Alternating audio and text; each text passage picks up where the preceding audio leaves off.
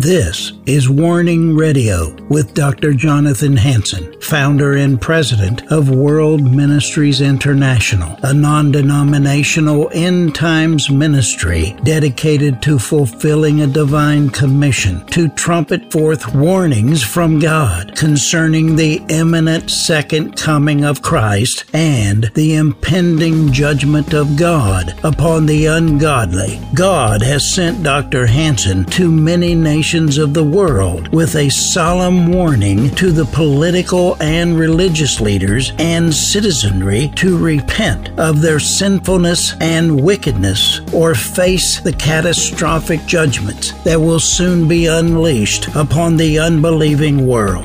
Listen now to the warnings of our compassionate and merciful Creator, conveyed through His faithful prophetic spokesman, the host of Warning Radio, Dr. Jonathan Hansen. This is Jonathan Hansen. I want to welcome you to the Warning Program. Today you're going to hear a message titled Ding Dong Ditch. Originally recorded December 4, 2004, by Ty Gulstrom, who was filling in for me, one of my associate pastors at the time, and I was traveling the nations as I do constantly, and still do. But Ding Dong Ditch, what a title. So sit back and enjoy this message. God bless you. Well, praise the Lord. Praise the Lord. Amen. You know, I believe it's okay to respond to the Word of God. Amen. I believe it's okay to respond to the Lord during worship. Yes, amen. I believe that's okay. And I believe that the Lord enjoys it. Yes, He does. He enjoys to hear His children respond to Him. Amen? Amen. That's why we come together. If we could just do it in private all the time with a quiet voice, we could stay at home. But there's something powerful about coming together as a body. There's something that can't be done at home that can be done here. Well, I believe that faith begets faith. well, amen. And so that faith can arise and miracles can be happen because the level of faith has risen in this place. Our desire is that every single man, woman, and child in this place, that their faith would arise. Yes. Why? So they can see the power of God work in their lives. I remember the story of the man who was crippled, and they couldn't get to Jesus because the throngs were around him. So they went up on the roof and lowered him down. And the Word of God says that he was healed because of their faith, because of the faith of the men that lowered him down. Jesus said, "What great faith," and healed the crippled man. Well, amen. So today, if you feel like you don't have faith, you've come to a place of faith. Because the body of Christ has a measure of faith, and together you can see miracles happen in your life. Amen? I believe it's okay to respond to the Word of God. Yes. Amen? There is no curtain here. Well, Amen? amen. I believe it's okay to respond to Jesus in worship. Worship is not what you do for 30 minutes on a weekend when you sing. All right now. The worship service has not ended. All right now. We're going to continue to worship through the Word. And then when the Word is done, we're going to worship before the altar. And when that's done and you leave today, you're going to continue to worship. Because the lifestyle of the Christian is to worship. Well, amen. We don't go to worship services. Right now. We are a worship service unto the Lord. Amen? And so it's okay to be vocal. It won't hurt my feelings. If I see you respond to the Word of God, I'll just know that I have a live congregation out there. Amen. Nehemiah chapter 8 says that all the people assembled as one man in the square before the water gate. And they told Ezra, the scribe, to bring out the book of the law of Moses. They said, "Ezra, bring out the Word of God, which the Lord has commanded for Israel." So on the first day of the 7th month, Ezra the priest brought the law, the Word of God, before the assembly, which was made up of men and women who were able to understand. And he read it aloud from daybreak till noon, as he faced the square before the water gate in the presence of the men, women, and others who could understand. And all the people listened attentively to the book of the law. Verse 5 says, Ezra opened the book. He opened the Word of God, and all the people could see him because he was standing above them. And as he opened it, all the people stood up, and Ezra praised the Lord, the great God. And all the people lifted their hands and responded, Amen, amen. And they bowed down and worshiped the Lord with their faces to the ground. I believe it's okay to respond to the Word of God. I believe it's okay if you want to stand up during a portion of the Word of God and say, Amen, praise the Lord. At least you can say it's scriptural, amen? No one can accuse you of being a fool. No one can say you're fanatical. You can say the Word of God says it. It says it right here. It's okay to respond to the Word of God. Praise the Lord. Hallelujah. Hallelujah. Thank you, Jesus.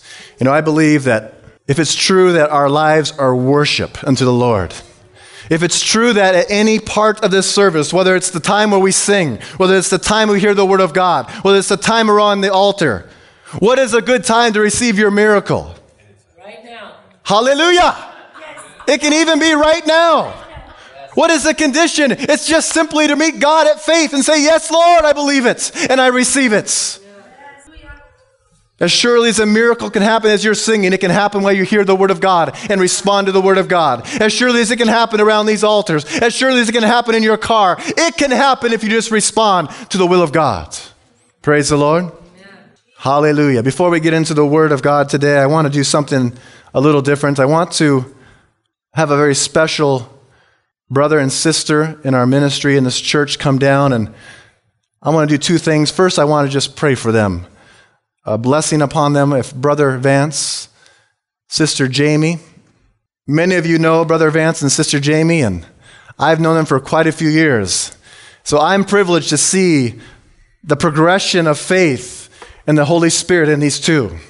And I deeply appreciate Brother Vance and Sister Jamie and what they do for this church and for the ministry. They sacrifice so much time, and I want everyone to know that it doesn't go unnoticed. Well, amen. The Bible says, give honor to whom honor is due, and honor is due for this couple. And I want to pray for them today, that God will bless them. They just recently moved into a new house. And I want to pray that God's anointing would be upon them. Why? Because we want to win the world for Jesus Christ. And it starts in our families, and it starts in our homes. And so we're going to pray for them, that God's Spirit would be upon them, and that they would allow the Spirit of God to work through them to touch the community around them. I believe that God doesn't bring you into a place just for yourself. He brings you into a place to be a lamp set upon a lampstand to give light into darkness. And so we're going to pray for their family, that God would bless them with the anointing of the Holy Spirit, and bless them financially. Brother Vance is still seeking a job, and there is expense in moving. And the move was something that he wasn't anticipating. It came about. And so we as a church want to meet their need and help with some of the finances for this move, because we don't want it to be a burden. We want it to be a blessing, that they're in a new place to be able to use their gifts and their light to shine before men. And so I'm going to ask the pastors that are here, Pastor Mike, Pastor EJ, Pastor Tom. I'd also like if Elder Schmidt, would you come as well? Now I just want to lay hands on this couple, and I want to pray the Lord's blessing upon them. Thank you, Jesus. Thank you, Jesus. Hallelujah. Hallelujah. Thank you, Jesus. Thank you, Jesus. Thank you, Jesus. Hallelujah. Father God, we come to you in the name of Jesus Christ, our Lord and our God. Yes, Lord God. And we lift up your name, Lord God, because it's only your name that should be lifted up. Yes, Jesus. And we thank you, Lord God, for Jamie and for Vance and his family, Lord God. Thank you, Lord. We thank you, Lord God, from where they have been and where they are at and where they are going, Lord. You certainly have had your hand upon their lives, Lord God. We certainly can see the hand of God upon their lives as they have allowed you to change them. Day in and day out, they're becoming more like the Lord Jesus Christ. And we thank you for their lives, Lord. And we just want to pray a blessing with this church upon their lives, Lord God, that in everything they do, and their goings in and their going out, oh God, that you would bless them, that you would strengthen them, that you would heal them, Lord God, that you would set them free in every way, Lord God, that they can worship you like they'd never worshiped you before. We thank you, Lord, that you have brought them to a new place and a new house and a new Genesis, Lord. And we pray a mighty anointing upon them, Lord, that you would use them in that community, that you would use them in the Stanwood area, Lord God, to be shining lights, that men could see their good works and give praise to the Father who is in heaven. And so, Father, we pray that you would bless them, Lord God. We realize that financially they need a blessing, and so we will bless them, Lord God, because you are able to do this great thing, Lord. And we thank you, Lord God, that we have the opportunity as the body of Christ to bless, to help. They are worthy of the help. And so, Father, I pray that this blessing would be a catalyst of something new, something wonderful, something terrific, something that we cannot even imagine, Lord God. That this blessing would be something new. And they can look back onto this day of blessing and say, the Lord started something new on that day. Let it be, Lord God. Let it be, Jesus. I pray that you would breathe upon them the gift of life. Breathe upon them, Lord God, with the breath of the Holy Ghost, and fan into flame the gift that was within them, Lord. Bless them. Bless them physically. Bless them spiritually. And bless them materially. We commit them to you. And we love them. And we love you, Jesus. Bless them, Lord God. Thank you for their lives. In Jesus' holy name we pray. Amen and amen. Let's give the Lord a hand clap.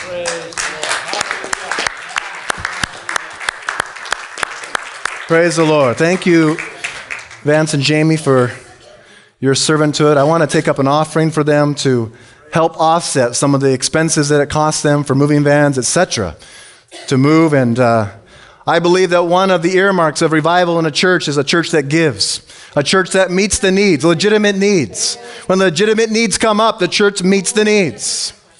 And so I believe that it is an earmark of revival when people start laying down their assets for that very purpose.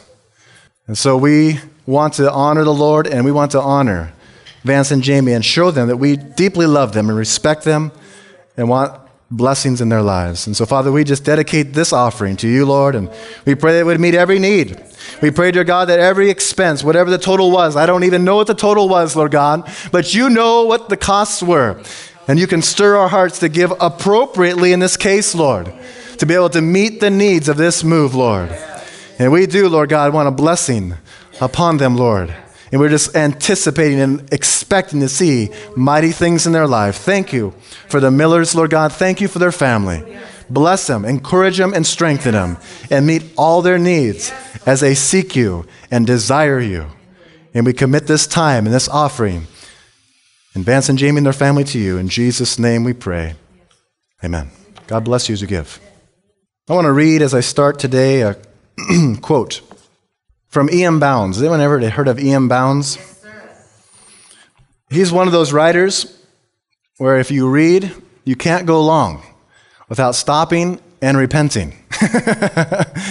There's very few books in my life that I've read that are like that.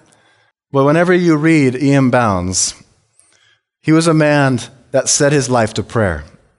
And we're going to speak about prayer today and one of the characteristics of prayer, but I want to read a quote by him as we start this afternoon. He says here that prayer is not the foe to work. It does not paralyze activity. It works mightily. Prayer itself is the greatest work. It springs activity, stimulates desire and effort. Prayer is not an opiate, but a tonic. It does not lull to sleep, but arouses anew for action. The lazy man does not, will not, cannot, for prayer demands energy. Praise you, Jesus. Paul calls it a striving, an agony. With Jacob, it was a wrestling. With the Canaanite woman, it was a struggle which called into play all the higher qualities of the soul and which demanded great force to meet. The closet is not an asylum for the indolent and worthless Christian. It is not a nursery where none but babes belong. It is the battlefield of the church, its citadel, the scene of heroic and unearthly conflicts.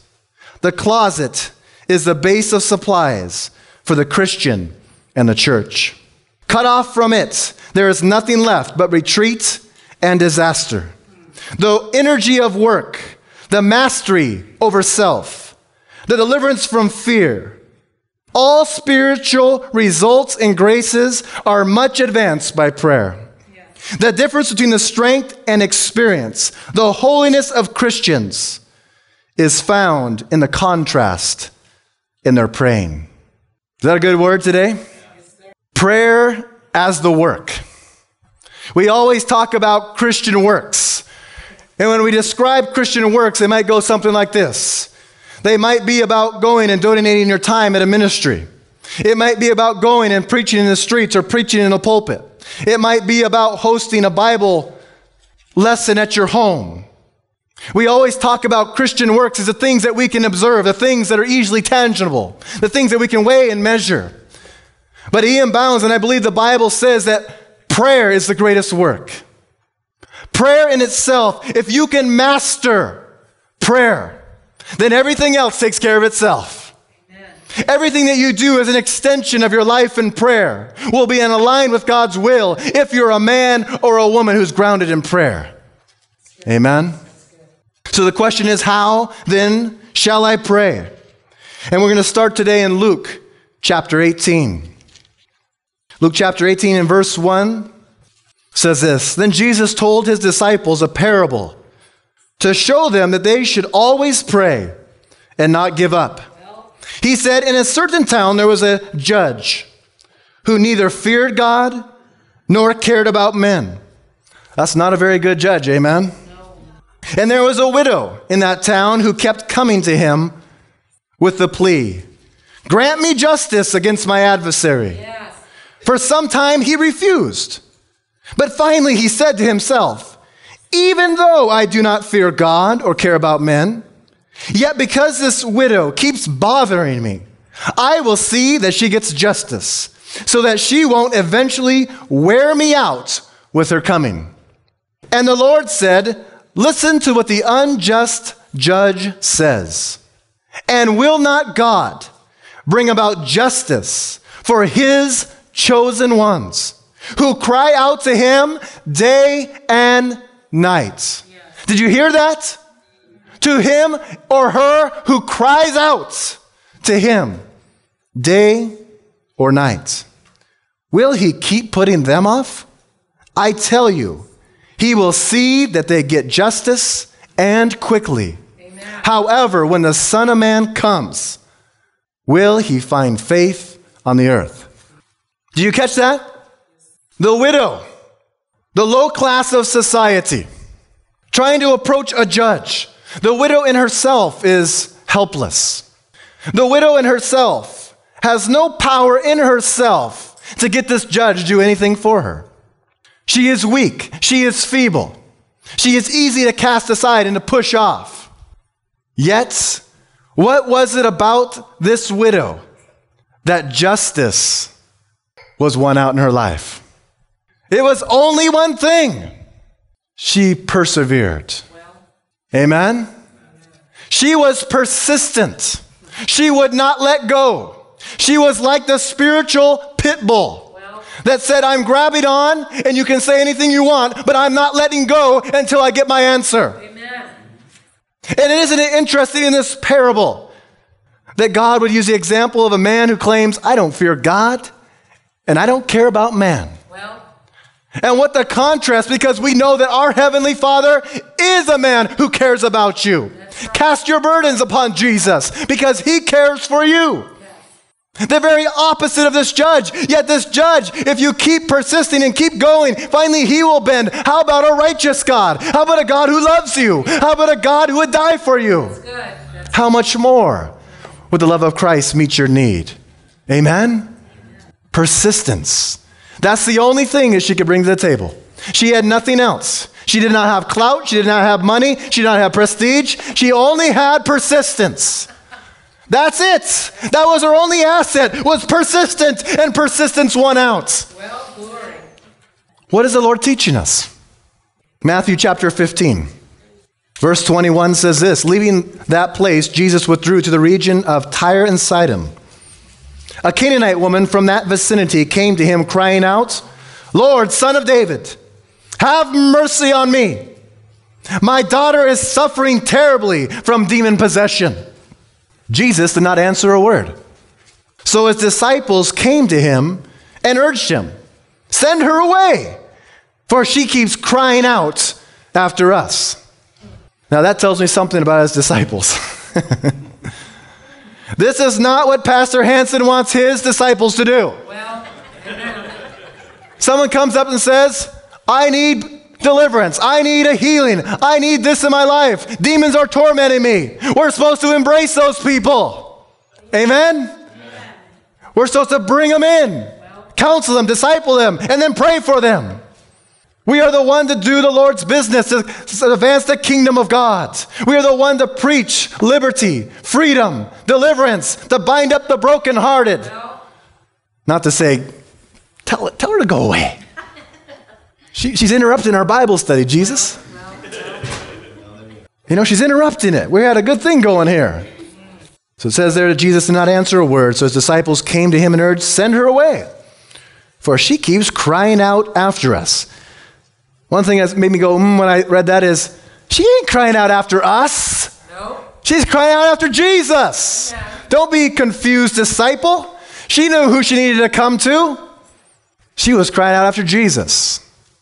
Not Peter and John, Jesus. Well. Amen? Yes. When we have a need, we cry out to Jesus. Amen? Verse 24, he answered, I was sent only to the lost sheep of Israel. So he's saying in essence here that though you're coming with a need, I'm sorry, but because of your background, because of who you are, I'm exempt from ministering to you. That's what he threw out there. Right? I came to the lost sheep of Israel. How would most of us respond? If we went into a church service and you went there expecting a miracle and you knew this man of God or this woman of God did signs and wonders and miracles, and you went up to him and you said, I have a need. Will you pray for me? He says, no, I can't pray for you. What would you do? Most people would turn around and walk out and leave, wouldn't they? That's right. But you see what she did right after he said that? The woman came. That was her response. He put up a yield sign. She only saw the green light. Well. She said, I'm coming still. You can put up that yield sign, but I'm going to keep coming. All right. You can say, no, no, no, but I say, yes, yes, yes. Yes, amen. So he put up a barrier to see how she would react. Well. And she kept coming. She didn't just come, she came and knelt before him. And she didn't just come and kneel, she opened her mouth and said, Lord, help me. And Jesus replied, second barrier. It is not right to take the children's bread and toss it to their dogs. Well. Now again, I want to bring this to you. You came to a church service. You have a powerful affliction in your life or your family member. You're tormented by demons. You have a sickness. And you come because there's a man or a woman of God that sees mighty miracles in their ministry. And you come up to them at the end of the service. Your faith is high. You believe he can do it. Power of Jesus is in him. And you say, Lord, sir, help me. He says, no, I can't help you. Then you say, no, Lord, I need your help. I need your help. Sir, I need your help. He says, no, I can't give this grace, this miracle to mere dogs. What would be your response? Now he's insulted you. Amen? He didn't just say no, now he insulted you. Well. How would you respond? This is her response. Verse 27 says, yes, Lord. But even the dogs eat the crumbs that fall from their master's table. Oh, thank you, Jesus. And Jesus answered, woman, you have great faith. Yes, yes, Your request is granted. yes. And her daughter was healed from that very hour. What is Jesus trying to teach us about prayer? Is he saying that there's going to be no barriers? Just one quick little prayer and everything will be answered? Is he saying just come and just do one little quick prayer, little token, walk away, and everything that you ever wanted? With this, that simple. We know by practicality that ain't true. Well. Hallelujah. It ain't true in my life. What is Jesus trying to teach us about prayer? There's another place in the Bible to teach about a man who late at night after bedtime came and knocked on his brother's door. This is his friend. Surely my friend will meet my need. And he says, what? I had a guest that came in from town and I wasn't expecting and I don't have any bread. Can you help me out here? And his friend says, I'm sorry, we're already in bed. The doors have been locked. I can't meet your need. The man's a little embarrassed.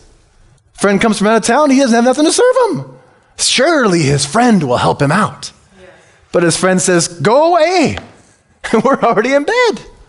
He tries to plead based on their friendship. He tries to plead based on the necessity that this is an urgent matter. I need your help here. But his friend said no. And what was it that finally got his friend? I'm not going to get any sleep. I need to get up and meet his needs so he'll leave me alone so I can go back to sleep. He persevered. Hallelujah. He persevered. Perseverance. What is the Lord trying to teach us about prayer? Many times, it's the persistent, fervent prayer of faith that is the contingency to answered prayer. You know, when I was younger, much younger, I played a little game called Ding Dong Ditch. How many hands have you ever heard of Ding Dong Ditch? Amen. How many hands? Let me see the hands. Ding Dong Ditch. How many Ding Dong Ditchers here? Only a couple. This is going to be a new story for some of you. And you're going to realize that Pastor Ty once was unsaved. Ding Dong Ditch.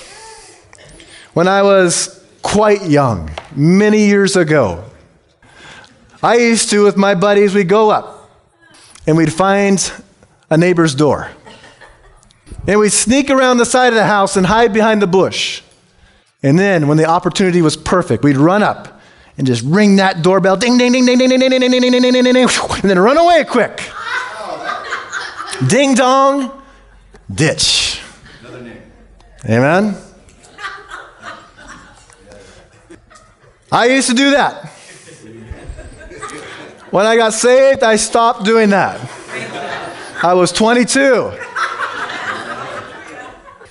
So in contrast to the fervent prayer, the persisting prayer, the prayer that travails, if you want to have victory in your life, if you want to prevail in your Christian walk, then you must travail in prayer. If you fail to travail, you will fail to prevail. I guarantee it. It is 100%. If you're not willing to do the things that Jesus taught, if you're not willing to persevere, even when there's obstacles, then you will not see that prayer answered. It's just that simple. If you're okay with that, fine. If you want to live the nominal Christian life, fine. If you want to live the Christian life bound up with your own sins. Remember that, what I read by Ian Bounds, that the man or the woman that fails to do this kind of prayer, they have no mastery over themselves. Yourself is on the throne room. You cannot overcome your sin. You cannot overcome the struggles unless you're willing to prevail, to travail in fervent, persistent prayer. It's just up to you. Jesus doesn't say, if you want to be a Christian, you have to do this. He says, this is what's open to you. If you want to do it, if you'll heed it, then you'll find victory in your life. You'll find freedom over your sin. You'll see that you can move the mountain if you'll do these things. You don't have to do it. It's just an opportunity for you to do it. Amen? You have the permission. You have the opening, the opportunity to be a lazy Christian. That is one choice. Paul says that all things are permissible, but not all things are beneficial. It's permissible to be a lazy Christian, and most take that path. But if you will be part of that remnant within a remnant, if this church will be part of that remnant within the remnants, that will call upon the Lord, that will spend the hours on the knees, crying out to God, fasting in prayer until you see the victory.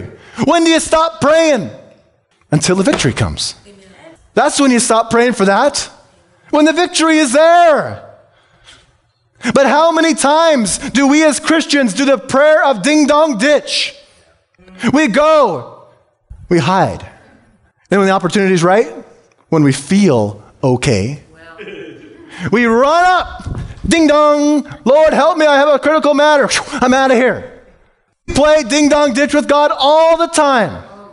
We say we have all these urgent needs. Oh Lord, If you knew how I'm feeling, my physical body, my financial situation, I have a spirit of fear on me. Oh, Lord.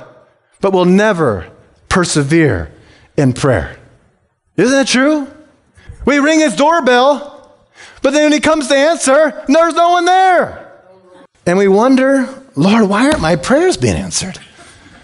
Matthew chapter 7 says something that's a scripture that almost, I bet anyone in here could quote to me. Matthew 7:7. I'm going to read it. I have 4 versions here. I'm going to read it in the New International first. It says in verse 7 of chapter 7 of Matthew, ask, and it will be given to you. Seek, and you will find. Knock, and the door will be opened to you. Verse 8, for everyone who asks receives. He who seeks finds. And to him who knocks, the door will be opened. So let's talk about ding dong ditch in the light of Matthew chapter 7. That is a horrible translation of that text. If I could read it out of the King James, a horrible translation of New American Standard, a horrible translation of that text. Why? Because it almost makes it look like I knock one time, I knock, where's the answer? That's right. That is not what the text says. In my Bible right here, the only one that I have that did it right is the Amplified. It is a present perfect. It means now and keep going. It's kind of like that whole salvation issue. I was saved, I am saved, and I'm being saved, and I will be saved. It is from back to forward. It is not just a one-time thing. I can say, I'm saved right here. I am being saved. Remember? The Word of God, heeding the Word of God, because it can save your soul. That's what it says to Christians. It can save your soul. Present, progressive, into the future. This is how it should say. Keep on asking. Yes. And it will be given you. Keep on seeking, and you will find. Keep on knocking, and the door will be opened to you. For everyone who keeps on asking receives, and he who keeps on seeking finds. And to him who keeps on knocking, the door will be opened. Hallelujah. That is what it's saying to you. That's what Jesus is saying to you. It's not ding dong ditch. It's not name it and claim it. Well, It's get on your knees and pray and fast and seek his face until when? Until. That's it. Until he says, arise. Right? Who is the initiator of prayer? Who is the initiator? It says to be led by the Holy Spirit. When the Holy Spirit says, get on your face, get on your face. When he says, finally get up, get up. yes. That's a life led by the Holy Spirit. It's not led by your emotions. It's not led based on how you feel. If Jacob would have went to bed at a reasonable hour, he would have never prevailed with God. But he went all through the night struggling with God. And in the morning he had the victory. In our human logic we say, well, it's 11:30. I ought to go to bed. But Jesus may say to you, I will be your strength and your sustenance. You just keep calling out to me. Well, That's a life led by the Spirit. Amen? We all are guilty of ding-dong ditch. All of us are guilty. Even the most pious of among us. If there might be a pious one here. We are all guilty of ding-dong ditch. Thinking we can just a simple knock, a simple approach, lay it there, leave a note, walk away, and God will honor it. But if that was the truth, then everything we read from Luke 18, Matthew 15, and on would make no sense. We are to be persevering. We are to have an importunity of our prayer. We are to be travailing in prayer, an agony of prayer. Jeremiah chapter 33, verse 3 says, call unto me, and I will answer thee, and show thee great and mighty things that you know not. How many times do we in our own lives, or we hear others wanting to know more about Jesus, wanting to have the breakthrough, wanting to have the revelation, wanting to understand the mysteries? Jesus says, fine, I want to give them to you. Call unto me. Till when? Until you get the revelation, until you get the victory. That's when you stop. That's a promise of Scripture. If you keep on asking, keep on seeking, keep on knocking, keep on calling, He's faithful to answer. When? When the timing is perfect. When you have brought yourself to that place of faith. Faith sometimes has to be conjured up, has to be built up. We need to be built up in the most holy faith. That time of travailing, that time of agony, that time of weeping, that time of fasting, it is all perfect. It is all wonderful for the disciple. It's the thing that makes you strong. It's this thing where if you pass that test, then the next thing He'll have you to pray will be something mightier and something greater, something that requires more faith. God is a God of precept upon precept. He'll never give you a burden which you cannot handle. He'll always ask you to pray for something that's within your realm of getting if you'll simply meet the condition. And when you pass that test, when you pass that hurdle, even despite the odds that come against you, then He will say, now I can give you more talents. I can give you more. I can have you shake nations. I read the story of Rees Howells. I'm not sure if you've ever know his name. Rees Howells was in Wales during the time where the Germans were advancing against the whole of Europe. And he led a prayer intercessory group that they would pray, they'd be praying all night long sometimes. Be praying that God would frustrate the plans of the enemy. And the very things that they prayed for about the Germans would do something foolish in their armory and have major defeat. Can you imagine being able to pray in such a way to change world events like that? We can do that. We can do that. James 1, 5 through 8 says, I'm going to read it from the Amplified, if any of you is deficient in wisdom, let him ask of the giving God, who gives to everyone liberally and ungrudgingly, without reproaching or fault finding, and it will be given him. Only it must be in faith that he asks, with no wavering, no hesitating, and no doubting. For the one who wavers, hesitates, and doubts is like the billowing surge out of the sea that is blown hither and thither and tossed by the wind. For truly, let no such person imagine that he will receive anything he asks for from the Lord. For being as he is a man of two minds, hesitating, dubious, irresolute, he is unstable and unreliable and uncertain about everything he thinks, feels, and decides. One of the conditions for answered prayer is not merely persistence. It's not merely travailing, but there has to be faith that your Heavenly Father is going to give you that thing. Yeah. How many people in here have been to a Bible study or to a prayer meeting where everyone who's praying, you just feel it's just dead prayers. They don't believe it's going to be answered any more than anything else. That's right. And you feel like weeping. You feel like crying. You feel like the Lord who says these very words, when I come back, will I find any faith? What kind of faith? Prevailing faith, travailing faith, one that'll cry and weep and fast and pray and grab hold of me and know that if he keeps on it, I will answer his prayer. Many times we do pray prayerless prayers. Has all the externals of what we call prayer, yet is rooted without faith in believing that your Heavenly Father is going to grant that prayer. Pastor Handsome calls them dead hands. He says, when I'm sick, I don't want dead hands laid on me. That's prayerless praying. Saying the words, but no internal belief. That prayer will not be answered. According to James chapter 1. If you have a prayer request, if you have a need, if you call out with faith and believing that Jesus Christ can answer and will answer that need, then and only then are you on the grounds to receive the answer. Apart from that, the Bible says that you are like waves tossed back and forth, controlled by what? Your emotions, your intellect, everything except for the Spirit of God. How do I feel today? How do I want to do today? What do I want to do today? What shall I pray? How long shall I pray? Everything is dictated based on you. That is humanism. I decide. I'm God. I will dictate. Jesus came to set you free from you. We give a lot of credit to Satan. But you know that it's you that gives permission for Satan in your life? That's right. Don't just blame Satan for every little thing in your life, every little attack, every little this, every little that.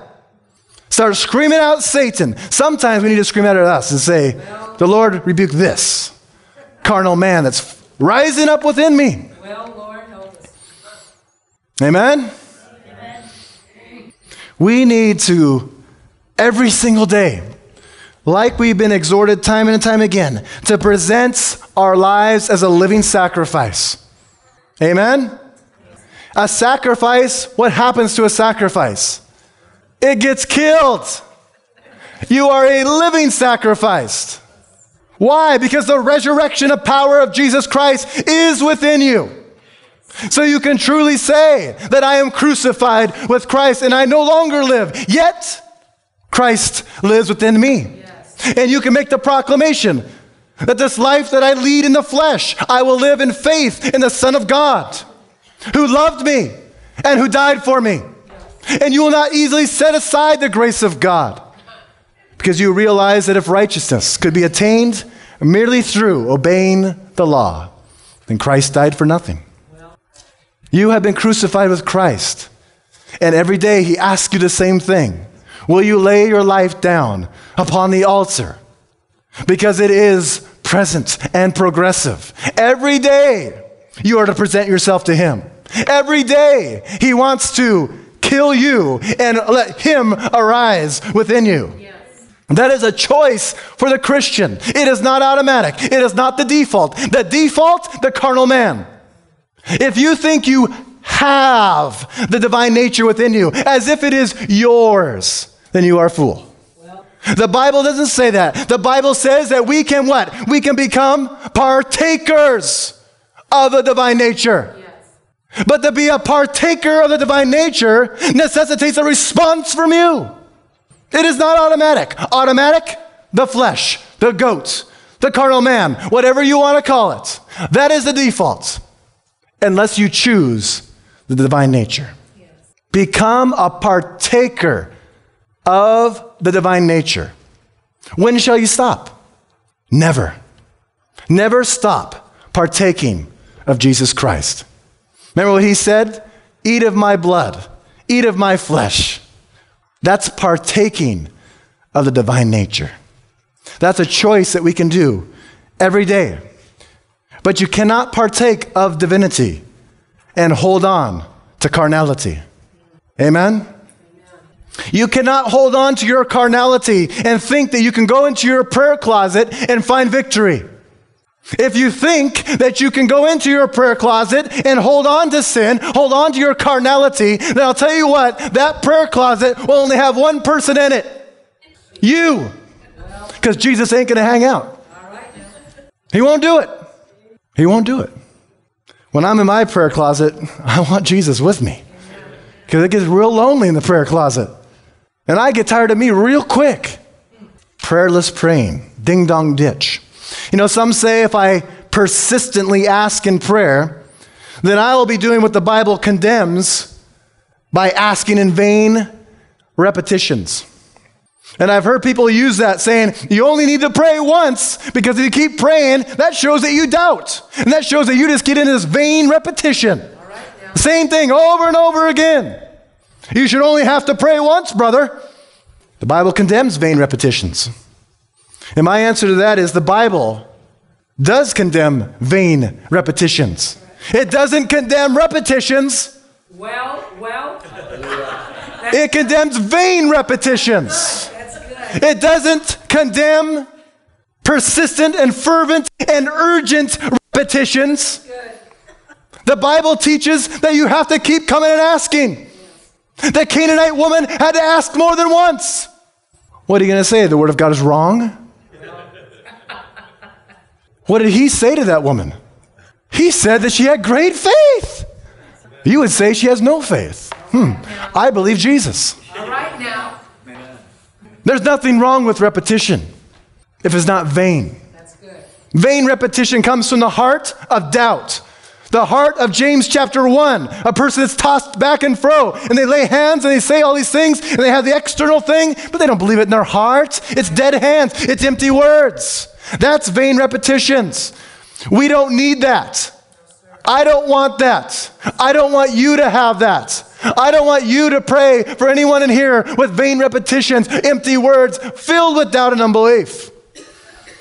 I don't want you to be the person of ding-dong ditch who thinks you can just go and plug a button and run away and think that God's going to answer your prayer. I want you to be a man or a woman who's willing to pray until. Well, that's the man I want to be. yes, sir. I say it in every sermon just about. I never say anything to a congregation that the Lord's not speaking to me. I wish sometimes that I could just put myself out there and look and just have a tape going. Listen, because I am not speaking down to you. I am speaking right where I'm at. And I believe that as we're going to have victory in our Christian lives, victory as a church. If the church is going to have victory over this world, it has to be through prevailing prayer. If in prevailing prayer you fail, then by default, the world will prevail. We cry out, and I believe that the reason and the culmination of this world has some dependency on the body of Christ. If only the body of Christ would rise up and be men and women of prayer, not ding-dong ditch prayer. God said, Jesus said, my house will be what? A house of prayer. But he goes on to define that prayer. It's travailing prayer, fervent prayer, righteous prayer. It's the prayer of a righteous man that avails much.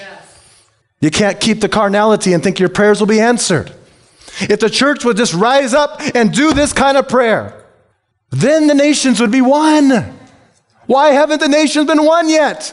Because the church is spotted and wrinkled. Jesus says, I'm not coming for that church. I'm coming back for the church without spot and without wrinkle. And so I believe there will be a remnant within a remnant. Not all the church is the church. Just as surely as not all Israel is Israel. Not all who profess the name of Jesus Christ are truly Christians. It takes discernment. It takes wisdom. Jesus is saying the same thing today that he said 2,000 years ago. When I return, shall I find faith? He says that on the heels of a story about prayer. If you pray in fervency, that was what he's saying is an earmark of true faith. Don't take it out of its context. The context is about persevering prayer. Then he says, when I return, shall I find faith? What is he saying? That faith is the man or the woman of God who get on their face and pray and seek and knock until the answer comes. That is faith. That is faith. I want to wind down with one more quote by a man that some of you might have heard the name before. His name is C.H. Spurgeon. Spurgeon says, one night alone in prayer might make us new men, change from poverty of soul to spiritual wealth, from trembling to triumphing. We have an example of it in the life of Jacob. Aforetime, the crafty shuffler, always bargaining and calculating, unloving in almost every respect. Yet one night in prayer turned the supplanter into a prevailing prince and robed him with celestial grandeur. From that night, he lives on the sacred page as one of the nobility of heaven. Could not we, at least now and then, in these weary earthbound years, hedge about a single night for such enriching traffic with the skies? What? Have we no sacred ambition? Are we deaf to the yearnings of divine love? Yet, my brethren, for wealth and for science, men will cheerfully quit their warm couches. And cannot we do it now and again for the love of God and the good of souls? Where is our zeal, our gratitude, our sincerity? I am ashamed while I thus upbraid both myself and you. May we often tarry at Jabbok and cry with Jacob as he grasps the angel. With thee all night I mean to stay and wrestle till the break of day. Surely, brethren, if we have given whole days to folly, we can afford a space for heavenly wisdom. Time was when we gave whole nights to chambering and wantonness, to dancing, and to the world's revelry. We did not tire then. We were chiding the sun that it rose so soon, and wishing the hours would lag a while, that we might delight in our wild merriment and perhaps deeper sin. Oh, wherefore should we weary in heavenly employments? Why grow we weary in heavenly employments? Why grow we weary when asked to watch with our Lord? Up, sluggish hearts, Jesus calls thee. Rise and go forth to meet the heavenly friend in the place where he manifests himself. I believe these words were written about 100 years ago or more, a couple hundred years ago by Spurgeon. And I believe the words are true today. We must be men and women of travailing prayer, prayer of importunity, prayer that seeks the face of God until the victory is had. This congregation, this community needs such Christians who are willing to understand that prayer is the work and everything comes out of prayer. If you'll be a man or a woman of prayer, then every external work beyond that will be work of efficiency. God will be able to bless you, to lead you, and to guide you if you'll put down childish habits of ding-dong ditch and go on to the full maturity of Jesus Christ. Are you willing, Jesus asks you, to be a man or a woman of fervent, persistent prayer? It is an opportunity. He will not force it upon you. He will only ask you and whisper in your ear, are you willing to seek me while I can be found? Are you willing to come into the closet and seek me? Because I have much to tell you, much to reveal to you. Will we meet the conditions of God? Hallelujah. Do we realize that we have a Heavenly Father who longs to lavish himself upon you? Do we realize that? Do we think that God grudgingly gives gifts? He holds back and says, I don't want to give it up.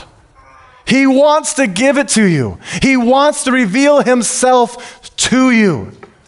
He wants to have relationship with you. He wants to know you. One of the scriptures that always comes back in my mind is Matthew 7:21, where the men and women of God at one time will come and say how much they've done for Jesus Christ. Yet Jesus will say, away from me, I never knew you. Jesus just wants to know you. He's not interested first and foremost in the signs and wonders that come out of your ministry. He wants to know you. Will you make yourself and put yourself in a place to be known by God? Amen? This word is in and not by itself a word of great encouragement that makes you feel puffed up and great as you leave this place. I'm okay with that. If you feel a little puny, so do I. I spent probably 6-8 hours in preparation to speak this. I've heard a lot more of this than you have. I've had much more opportunity to feel convicted and repent of my sin for ding-dong ditch, doubtful prayers. And so I'm okay if you feel puny. I'm okay with that. Because I am not here so simply you can have your ears tickled and feel great and skip and hop out of this place. I want the word of God to come and prick your heart. I'm willing for someone to say, that was a hard word. I'm okay with that. It is a hard word. It shouldn't make you feel joyful at the onset. It will make you joyful as you repent. And that's what I found out. Because the joy of the Lord is my strength. And if I will simply continue to repent, then I can continually rejoice. Rejoicing never comes without repentance. If you don't want to repent, you get no joy, you get happiness. Depends on happenings, up and down, tossed to and fro, like the waves of the sea. But if you want joy unspeakable, full of glory, then you have to repent. Continually repenting and rejoicing. And so today is a day to hear the Word of God, and now you have a chance to respond to the Word of God. I'm going to ask whoever might want to play the piano would come forth now, and we are going to close in dedicating ourselves afresh and anew to the purposes of God.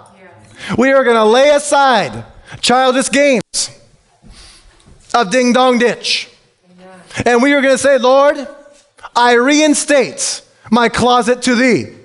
And I make a decision today to lay aside the things that entrap me, the things that harass me, the sins that so easily beget me. I am going to lay them aside, realizing that I cannot bring them into my closet and have them cohabitate with holiness, continually repenting and rejoicing.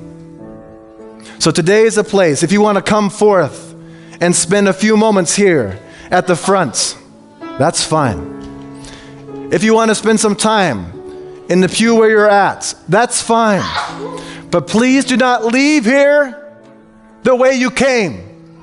Amen? If you came one way and you leave the same way, then the work of the Holy Spirit has failed in your life. Not because the Holy Spirit's a failure, because you chose to reject the word of the Lord. And so respond to the Lord today. Respond to Jesus Christ. Commit your life. Commit your prayer closet afresh and anew today.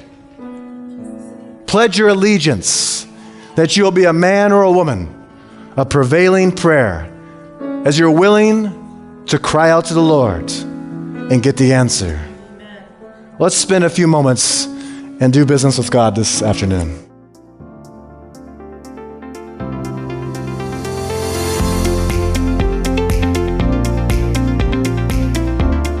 Thanks for listening to this episode of Warning Radio with Dr. Jonathan Hansen, founder and president of World Ministries International.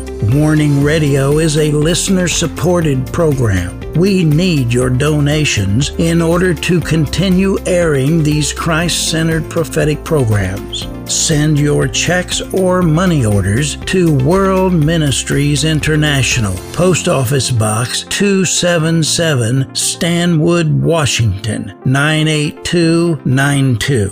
To donate securely by phone, call 360-629-5248. Visit our website to find other ways of giving and a wealth of information about World Ministries International and host Dr. Jonathan Hansen. The website is worldministries.org.